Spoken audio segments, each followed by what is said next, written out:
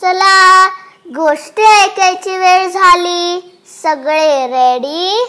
1 2 साडे माडे टीक. गोष्टीचं नाव आहे केवढा हा गोंगाट. हे प्रथम बुक्स पब्लिकेशनचं पुस्तक आहे. लेखिका आहे रोहिणी निलकेणी. चित्र काढली आहेत अँगी आणि उपेश. मराठी अनुवाद मुकुंद टाकसाळे. शृंगेरी श्रीनिवास हा शेतकरी एकदा आपल्या सर्वात चांगल्या गायी घेऊन गुरांच्या प्रदर्शनाला निघाला होता.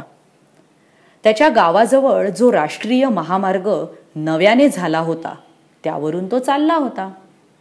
त्या मोठ्या रस्त्यावरून कितीतरी मोटारगाड्या आणि ट्रक धावत होते. प्रत्येक गाडीचा ड्रायव्हर पॉपॉ पीपी पॅ पॅ पॅ पॅ असा जोर जोरात आवाज करत हॉर्न वाजवत होता. गायींना तो आवाज मुळीच आवडला नाही. त्यांनी तर परत घराकडे पावलं वळवली. त्यांना पुढे नेणं शृंगेरी श्रीनिवासला शक्यच नव्हतं. त्याने जोर जोरात हात हलवून ड्रायव्हर मंडळींना हॉर्नचा तो कर्कश आवाज थांबवा असं सांगितलं, पण त्याचा काही उपयोग झाला नाही. त्याला पाहून त्यांनी आणखी जोरात हॉर्न वाजवले. तो हॉर्नचा आवाज त्याच्या अगदी डोक्यातच गेला.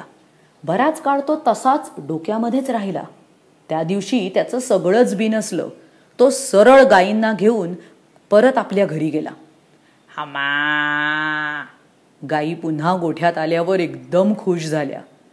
पण त्याच्या डोक्यातून काही केल्या तो आवाज गेला नाही.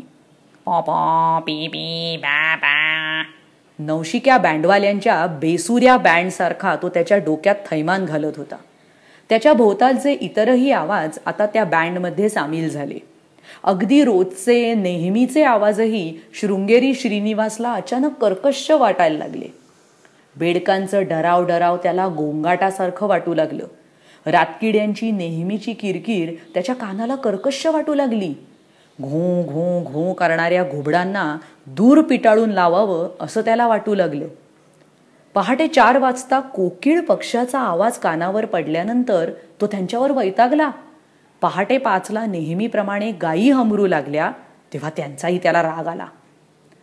आणि त्या चोंबड्या कोंबड्याला पहाटे गजराच्या घड्याळाप्रमाणे आरवायला कुणी सांगितलंय? आणि तो मूर्ख वाघ. बस झाली त्याची ती डरकाळी. बिचारा शृंगेरी श्रीनिवास. त्याचे कान अगदी किटून गेले. शांतता हवी म्हणून तो अगदी वेडा झाला होता. मुलं मोठ्याने बोलली म्हणून तो त्यांच्या अंगावर जोरात ओरडला. प्रेशर कुकरच्या शिट्ट्या मागून शिट्ट्या सुरू झाल्यावर त्याने पार्वती अम्माकडे डोळे वटारून बघितलं. शृंगेरी श्रीनिवास. त्याला हवी होती फक्त शांतता. घरातला प्रत्येक जण त्याला शांतता मिळावी म्हणून धडपडत होता. पार्वती अम्माने मुलांच्या अंगावर खेकसणं बंदच करून टाकलं. मुलंही अजिबात आवाज न करणाऱ्या मऊ चेंडूने क्रिकेट खेळू लागली. गायींनीही हंबरणं बंदच करून टाकलं. किरकिरणारे रातकिडे आणि ओरडणारी घुबडं तर दुसऱ्याच गावाला पळून गेली. एवढंच कशाला, वाघाने सुद्धा डरकाळी फोडणं बंद करून टाकलं. पण तरीही शृंगेरी श्रीनिवासला काहीच गोड वाटेना. प्रत्येक जण शांत राहण्यासाठी म्हणून जो गोंगाट करत होता तो त्याच्या कानावर आदळत होताच. एका सकाळी तो म्हणाला, मी इथून दूरच निघून जातो कसा. पार्वती अम्मा म्हणाली, अहो थांबा, कुठे मिळणार शांतता तुम्हाला. शृंगेरी श्रीनिवासने तिच्याकडे आठ्या घालून पाहिलं आणि तो गावापासून दूर निघाला. लवकरच तो नव्या गावाच्या जवळ आला. त्या कर्णकर्कश गावात गोंगाट करणारी माणसं त्याला दिसली. त्याच्या जवळून एक माणूस जात होता. त्याच्या कानातून वायर लोंबत होत्या.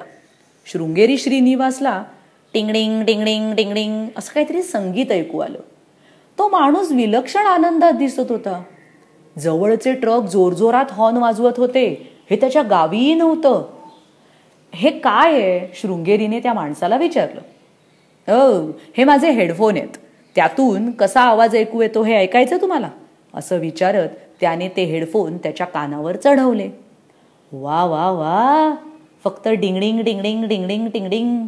हॉर्नचा आवाजच गायब. अगदी हेच हेच हवं होतं मला, शृंगेरी म्हणाला. शृंगेरी श्रीनिवास गावात गेला.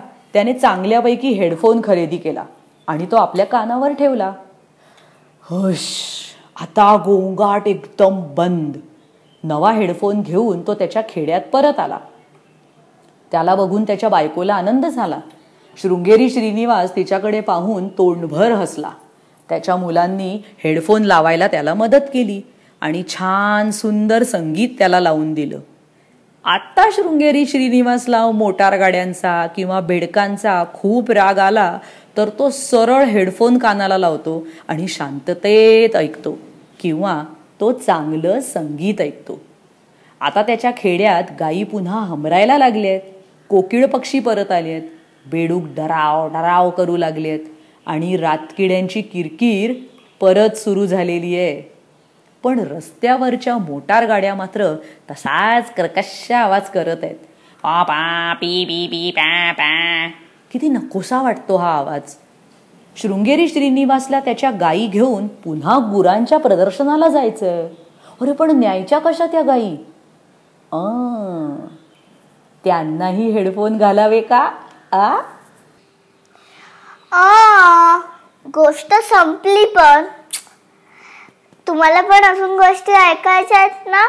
मग या www.booksthatspeak.com वर भेटूया.